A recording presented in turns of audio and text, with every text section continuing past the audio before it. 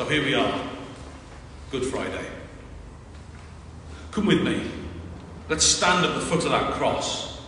Let's stand there with John and Mary, looking up at Jesus hanging there, bleeding, breathing hard, breathing his last.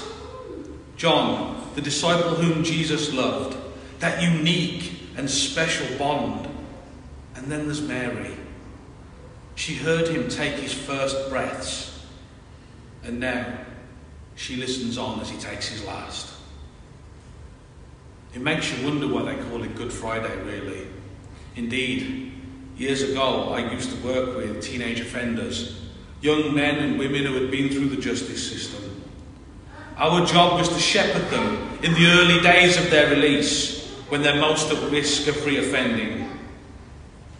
One of my charges, we'll call her Jane, she asked me once, "Why do you call it Good Friday?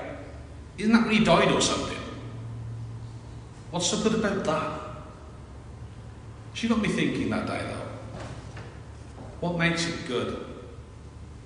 And why would we make such a big deal over a terrible form of capital punishment?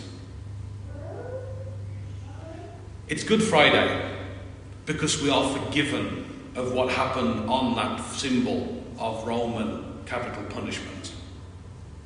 Indeed, one of the most famous things Jesus ever said came while he was on the cross. He said, "Father, forgive them." There in his pain, hanging up there, bleeding, gasping for every breath, he still looks out for us. No matter what we've done, or how far we've travelled away from God and from goodness, there is hope because of the cross.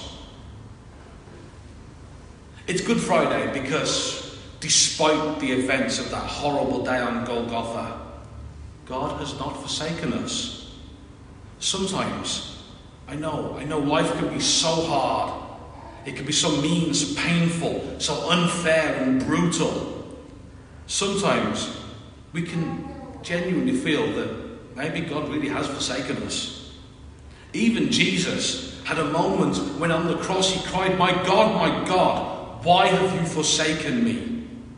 But the story doesn't end there, not by a long shot. It's Good Friday because the way to paradise has been thrown open. Jesus said this as he hung on that cross, as he fought for every breath. He made a promise to one of the men crucified with him. "Today, you will be with me in paradise." That promise is open to each and every one of us. The dread, the fear, the sting of death was taken away because of what Jesus did on that cross.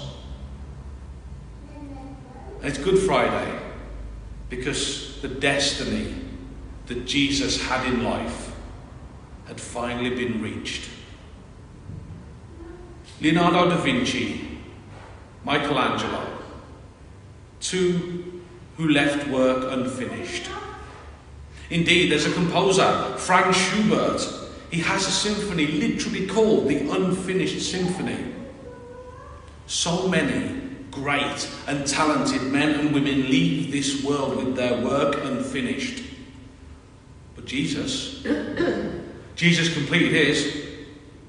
He could, and indeed he does, in his very last breath say, "It is finished." But what was finished? What was the great work? In a nutshell, salvation, rescue. Better than Batman or any other superhero, Jesus didn't just save a city. He didn't even just save the world. He saved everything. Every single one of us that has been, every single one of us that is right now, and every single one of us that will be, was saved by what Jesus did on that cross. The great task of bringing all things into heaven and earth to himself. He reconciled all of it to the kingdom of God. Mission accomplished. Make no mistake, my friends. The cross of Jesus is the greatest event in human history. And I don't say that lightly. It's the greatest event in all of the universe. Upon that one event hangs the fate of everything. Because through that one event, broken lives are healed, destinies are fixed, demons are destroyed, the addicted, the afflicted, the broken, the hopeless, the lost children, the lonely adults, those who are downtrodden, those who wonder if there is indeed a tomorrow.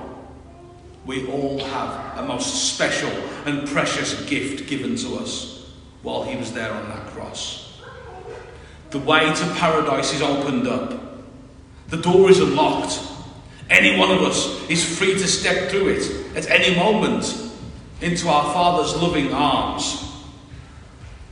It's small wonder in a way that St. Paul says it right. He says, I will not boast in anything except the cross of our Lord Jesus Christ. Look at it today the way we have. Do we need to say anything else? There, St. Paul scores yet another bullseye. And the cross is such a massive part of our Christian life. We hang it around our necks. We hang it upon our altars. We hang it in our homes. We, in the Anglican and indeed the Catholic traditions, we make the sign of the cross as a physical reminder of what happened that day. The cross has become a symbol of the Christian faith all over the world. Indeed, by the 2nd century, Christians not only drew, painted, and indeed engraved the cross as a symbol of their faith, but they also learned to become the sign of the cross. And in the ordinary actions of daily life, we see the cross wherever we go. A symbol of pain, a symbol of death, a symbol of deliverance, a symbol of salvation. Imagine for a moment, you're a visitor from a different universe. You couldn't miss the cross. It's on buildings, it's on gravestones. Churches indeed are built in the shape of it. It's on paintings. It hangs from our earlobes with earrings. We wear it as necklaces. Some of us even go so far as to have it put into our flesh. A symbol of capital punishment. A symbol of ancient Roman power. A symbol of fear taken by the Lord Jesus and turned into a symbol of hope. A symbol of rescue. A symbol of life. Tertullian, the North African lawyer and theologian, he lived around 200. He wrote this. He said, every step forward, every going out, when we put on our clothes and when we bathe, when we sit at the table to eat and when we light the lamps, when I survey the wondrous cross on which the Prince of Glory died, my richest gain I count but loss, and pour contempt on all my pride. Were the whole realm of nature mine, that were at present far too small, love so amazing, so divine, demands my life, my all. And so, my friends, to answer James' question that was asked to me all those years ago, we again stand with Mary and with John. We look up now at the still body of our Lord.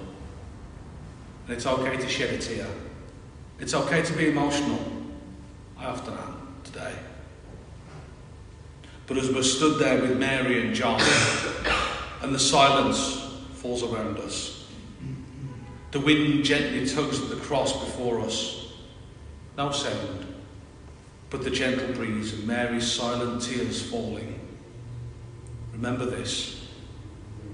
It's called Good Friday because on that cross, Jesus gave each and every single one of us a chance to be better, a chance to shake off our sin, to die to those things that poison us, to stand up, to be counted, to proclaim that we accept the gift he brought for us this day, to strive for more, to be more, to take the gift he paid for with his blood, use it to continue his work in any small way we can, day to day, through him, always. Amen.